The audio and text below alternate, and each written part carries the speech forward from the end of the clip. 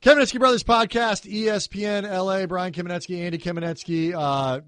We're going to get right to it, Andy, because quite literally they're going to throw us out of the studio at some point. Yeah, it's a big time crunch today in the small studio at ESPN LA, 710 in the LA Live Plaza. For That's people right. who want to find us after the show, say hello. We like to invite the fans into our lives. Of course, most likely we'll be gone by then because it's a podcast Well, and not live radio. Joke's on them. But anyway, so we're it's December 1st, too, by the way. The season's a quarter over. Yes, it is. 20 games in, you are about as close to the quarter mark as you can for an 82-game season. Right. The math doesn't really work out. And so it's a good time, Andy, to step back and take a look at the 10-10 Los Angeles Lakers. They've won 10 times in 20 opportunities. That did not happen last year. They needed about 40 opportunities to win 10 games last year. Yeah, I mean, to put this in perspective, last season the 10th win came in January. Again, I remind you, it is December 1st. Right. So it is fair to say that things are going well so far, better than expected. For those of us who might be sitting in this room and took the under on the original Vegas over-under for wins for the season, which was 24.5, those of us who took the under, I think I'm going to be wrong. Well, for those of us who took the over, I'm feeling pretty good. Did you take the over? I did take the over. By how much? I said my typical magic number was 27. Okay, so you were a little bit more optimistic, but not wildly so. I mean, it looks like they're going to beat that, too. I mean, the estimations now, I think, are somewhere in the mid-30s from Vegas, which is pretty darn impressive given what we thought was going to be coming this year. And it's not even that they're winning. It's a really good 10-10, like any 10-10 for the Lakers given where they've been. I want to correct myself really quickly. Yeah. Last season, win number 10 did not come in January. It came February 2nd. That's what I thought. I thought it came in February 2nd. I didn't know for sure, so I didn't want to correct you. Well, I just want to make sure. I was pretty sure about that. I don't want all those people showing up right outside the studio when we're done. Right, also saying, guys, it hasn't been that big of a turnaround. They didn't win Game 10 until January, not February. One's not that much. Exactly. So anyway. But it's been a really good 10-10. It sounds stupid to say that about a team that won 17 games, but last year, if you look at who they've beaten, I think the game Wednesday in Chicago where they beat the Bulls somehow in a very ugly game made them, I want to say, 6-7 against teams over 500. Yes, that would be correct. So that's just that. Really good. A lot of those games coming on the road. ESPN has something called the BPI, which is basically like a betting kind of thing, a surprise, who's supposed to win a game. The Lakers currently lead the league in BPI wins, where winning games that they were statistically not supposed to. So they're beating good teams, and they're beating teams frequently that they're not supposed to. It's reasonable at this point to call what they're doing kind of legitimate. Well, just the 6-7 record that you mentioned against teams above 500, Brian, beyond the fact that, that is legit. I mean, even good teams often are around 500-ish against other good teams. Yes. They've also played 13 teams 500 or better this early in the 20 season. of the 20. Their schedule to open this season has been extremely difficult, and they're 500. All right, so we got a lot to talk about there. There's some stuff with kind of where we go from here and what maybe we can look forward to for the rest of the season. I think a lot of important stuff that this creates and develops around the Lakers for Luke Walton, which I want to get into. The news for the Lakers, though, is Nick Young right now. D'Angelo Russell, I believe Mike Bresnan tweeted out, is going to get looked at on Monday ahead of the Utah game. Yes. And might be back by then. So let's just presume that sometime in the next week or so, Russell will be back. Young, though, is going to be out, we'll call it 2 to 4 weeks, see what happens. Give or take. This is a big injury, and that is in and of itself kind of amazing. We want to start there, that the idea that Nick Young being gone for 2 to 4 weeks is a significant thing that the Lakers have to deal with. Yeah, I mean, it's all part of the Nick Young redemption tour that was completely unexpected. I mean, when you think about everything leading up till now, the idea, forget the fact that Nick Young is on this team, because which in and of itself, mind-blowing. Nick Young is on the team, in the rotation, starting alongside D'Angelo Russell, the guy that in theory was the reason that Nick Young had to be shipped out of town, because the two of them could never be in the same room together, right? Because of Iggygate. And by the way, the other, and it's like nobody cares that Nick is going because Nick has been terrible, right, for the last couple of years. So even if it's a shame we got to get rid of this good player, but we didn't. It's as if the Lakers acquired a really good mid-tier free agent. And he's being productive, but also, too, and this is something that's really obvious, but I've never really heard it spelled out so plainly.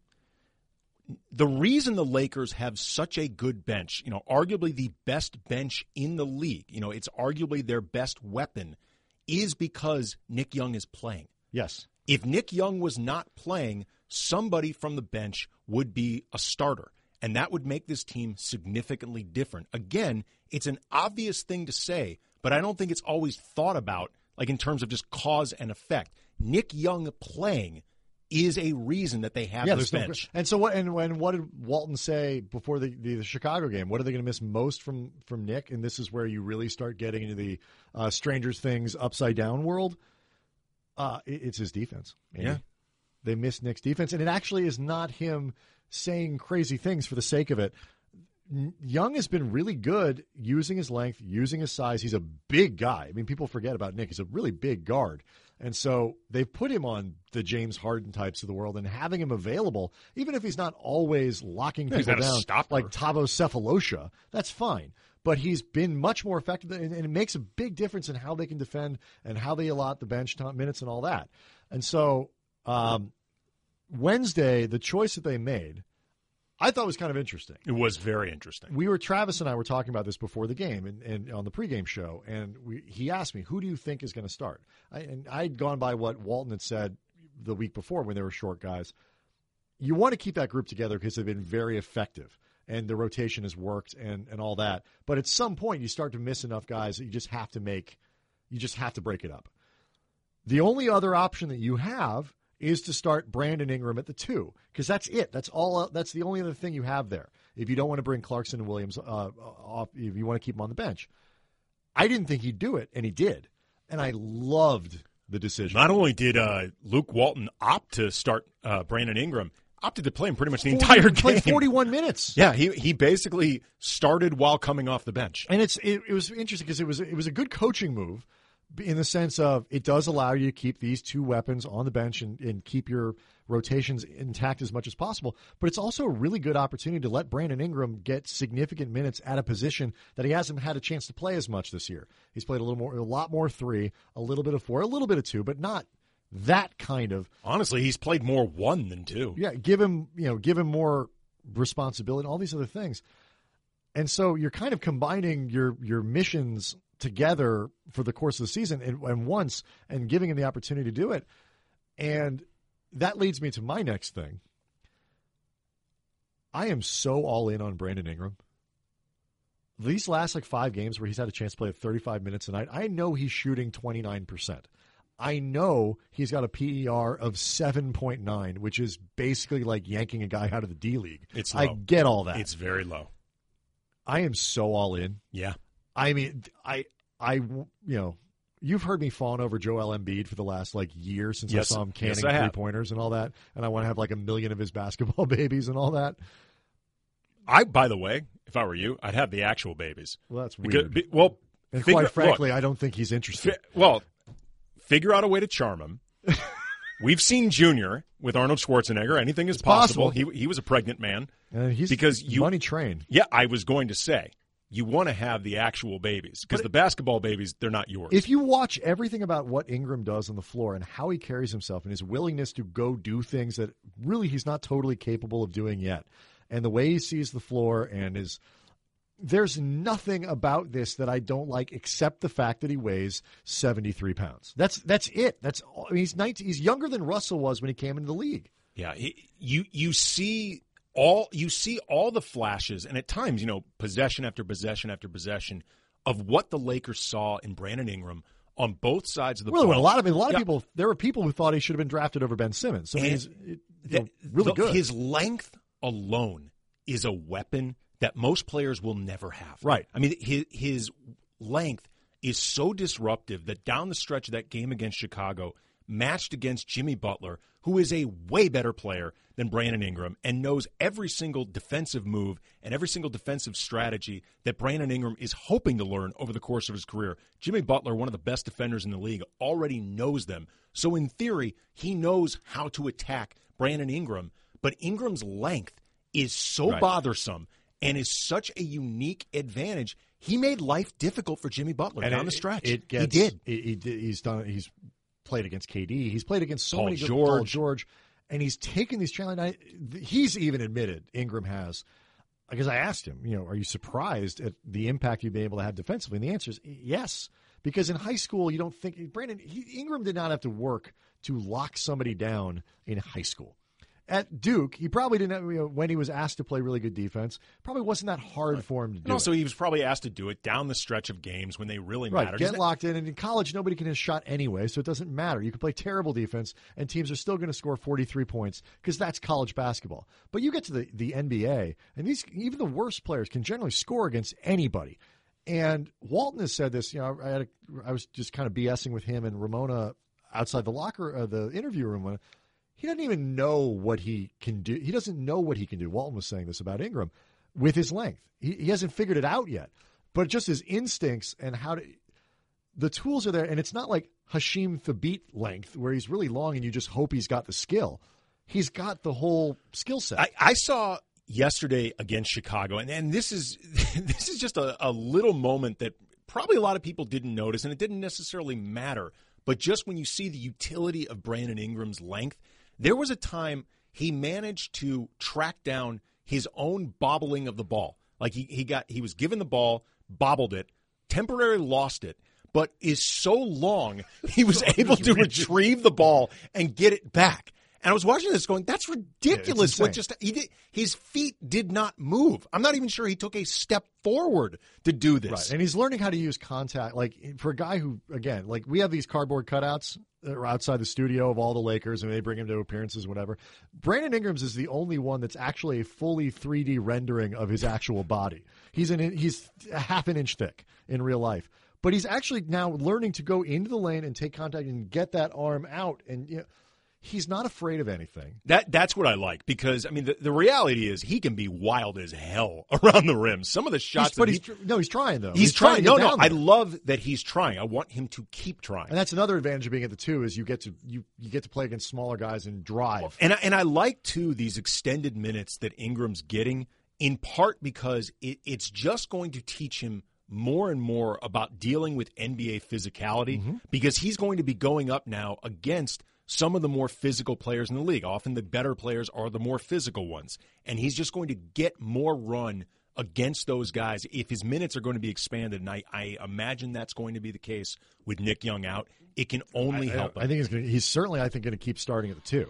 And I don't play this game a lot. I really don't. When people ask me about Russell, I say I think he's going to be a really good player. I think Brandon Ingram is going to be a star. I don't know how long it's going to take. It's going to take 35. However long 35 pounds takes is how long he's going to take. But I think took Glenn Davis about 10 minutes. Right. People collect food for the holidays and mistakenly leave it in front of him, thinking he's one of the people that's supposed to get it. He's that skinny. It actually has not been announced, but this year's NBA Cares program is Brandon Ingram. It's all devoted. It's all the food that they're gathering is for Brandon Ingram. You, with your $1 donation a day, can feed Brandon Ingram for 3 months. That's what I am so excited about what this kid, who again entered the league younger than D'Angelo Russell, I think could be. And maybe if I'm overreacting, I am, but I am all in. Look, when Kobe, for example, was an 18-year-old in the NBA, you could see the star potential in Kobe. You could see why he was drafted straight out of high school. But if memory serves, and I did watch those teams a lot because I was living in L.A. He struggled. Well, not just that he struggled. That's to be expected. Right. Everyone struggles. Of course. I don't recall, and I'm pretty sure I'm right, Kobe wasn't given as much responsibility as No, it was a better team. It was a better team. And look, we know Kobe would have accepted that responsibility. You know that he wanted it. But you didn't even see Kobe given that type of responsibility right away out of the league. But what Ingram is being asked to do is pretty remarkable for a 19-year-old rookie. Yeah, I think so. But what you did see out of Kobe consistently is you saw the skill set. You knew it was there. Absolutely. And you saw the same lack of fear. Yep. Of course I can go do that. And Kobe's a much different guy than Ingram. And I'm not trying to say Ingram's going to be Kobe and all that. But there's that similarity of the quiet confidence versus a much more brash confidence with Kobe and a different style and all these other things. But again, the thing that I I'm love most about watching Ingram, beyond skill set, beyond the length, beyond the potential, he does not get rattled. Nope. Like he's never, Exactly. even when he's overmatched, Brian, Ingram is never overwhelmed. I think that's a really, really positive sign moving forward. The other thing I wanted to get to is Walton, and the development of this team has gone a lot faster, I think, than anybody expected it to. You and I have both been huge supporters of Walton from the beginning, not even so much in what he does tactically, but the way he organizes a team, the way he's changed the culture, the way he's working on the ethic. And it's not a style of play. Everybody, he wants to play like Golden State. He wants to play to the best capabilities of the players that he has. Right now he has a group of guys, I think, that kind of approximate that style. Let's get up and down the floor. We'll use our youth. We'll use our athleticism. We can switch a lot. We'll play small, all that. I think it'd be different if you had a bigger team. What I really think is important about this, though, and it doesn't get talked about enough, how much it matters that Walton is the guy right now in the locker room as this team is growing and they're building this culture. Walton is the guy with the most juice of anybody in that locker room, and how much easier that's going to make this process of developing the team for when they're eventually stars, whether homegrown or imported in some way, that Walton's going to have a chance to establish himself as one of the, hopefully premier coaches in the league. I almost used the same expression that I knew I wasn't allowed to use on the radio and couldn't use there.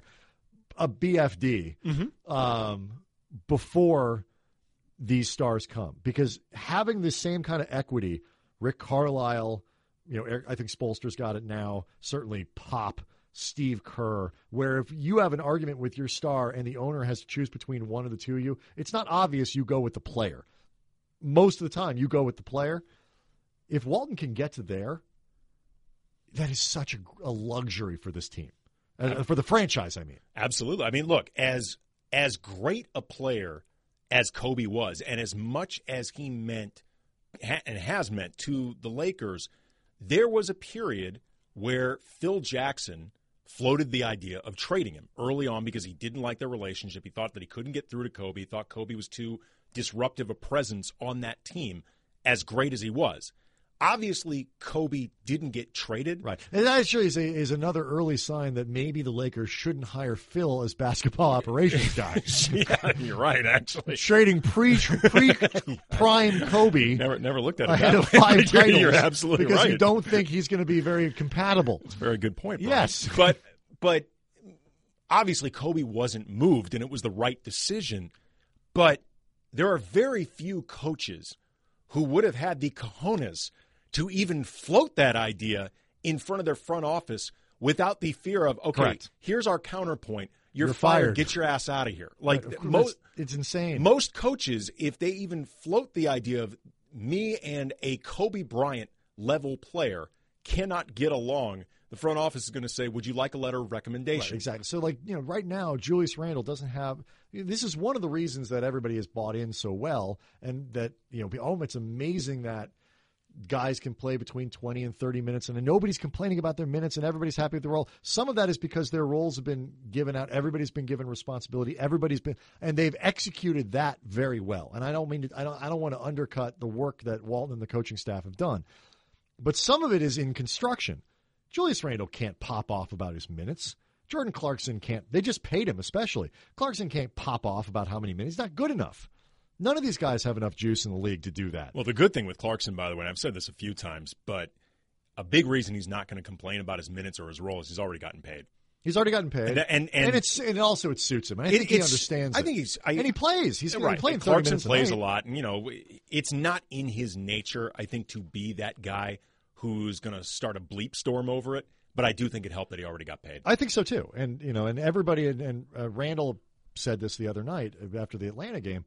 they've got. Or actually, no, I'm sorry, it was Tarek Black. They got there's a feeling that everyone's gonna be around for a little while, so you don't have to worry. I'll play that guy. They're going to choose between him and me. Everybody's got a space that they fit in, and people are going to be. There's the feeling, at least, that this is a group that's going to be together and at its core for a while, and that helps too. You know what? It's not. Remember in the early to mid 2000s when the Clippers, and this was when they were truly poorly run, decided to have like Elton Brand, Lamar Odom, Corey Maggette, Andre Miller, like all these guys, instead of extending Elton Brand. Right. Like there's no possible reason you don't extend Elton Brand in his prime. They decided to let all these guys, all young, none of whom have gotten paid yet. Got text messages. all play for their contract in the same year. And it was a disaster. Yes.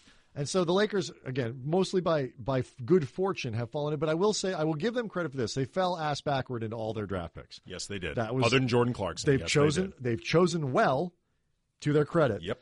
The thing that the proactive thing that they did, and I think recognizing both talent and opportunity, was to can Byron Scott quickly and go get Luke. And that was by design. I asked Mitch that question at the did you move Byron this way as good because you were afraid you were going to lose Luke? And the answer was yes. Well, hopefully, you know what? It's a lesson that they could take away from what happened with Mike Brown, because they obviously had no confidence in Mike Brown. I don't care how bad your team is performing. You don't fire a coach 6 games in if you feel like he's the guy. And they should have realized, fire him that offseason. If you don't even need an excuse because he wasn't popular with fans. But with Steve Nash coming in, you've got the excuse that you need. We're moving in a completely different direction. Then if you bring in Mike D'Antoni, it suddenly makes sense. Nobody would be thinking about Phil. Hopefully it's a lesson that they could take away. Just, you know what, if you know you need to cut bait for a specific reason, do it. But this is arguably, I think, one of the, and this is a thought that just popped in my head. I've talked about the way that this start changes the narrative of the team around the league, and it's important because agents see it. It's important because players see it. The media sees it. People are talking about the Lakers in much different terms, obviously, than they were the last couple of years. That part I've talked about. This really may be like the most important 20-game stretch they've had in a few decades, or even around the NBA, because not only have they changed the narrative around the team, the players have given themselves an incredible amount of belief and buy-in. They are all in. And this is before the coaching staff and a lot of the players even think they've really gotten the hang of what they're doing. It's effort, it's camaraderie, it's teamwork and all that.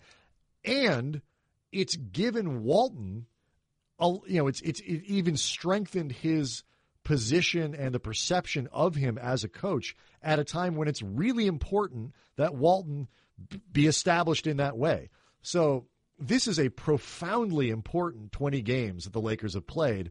And even if they hit a rough patch in the middle, I think it's going to be okay. I don't think any of this is going to get undone. And they may. I think they will. Their schedule, let's say Nick Young misses the full month that he's expected to possibly miss. They've got 17 games in that stretch. I believe it's 16 or 17. They had at Chicago this is for December, and they basically spend December on the road. Yeah, at Toronto, at Memphis. They catch a break there with Mike Conley out, but still, that's not going to be easy. Hosting Utah, at Houston, hosting Phoenix, hosting Knicks, at Sacramento, at Brooklyn, at Philly, at Cleveland, at Charlotte, at Miami, at Orlando, then hosting the Clippers on Christmas, then hosting Utah again. There's some winnable games in there, but that is not an easy stretch. Tough to stay 500 through that with missing a player. But you're right. They've already created, and this showcasing matters, they've already created in 20 games a really strong showcase of what they're building. I'll ask you a question. We got to run because we're going to be thrown out of a studio. The question we asked this morning on the radio, I was filling in with Katz, it was, do you want, as a Laker fan, would you rather have the opportunity, would you parlay one of these, 2 or 3 of these young players, pick 3 guys off the cover of the media guide for a star, or do you want to give 3 years for this to grow?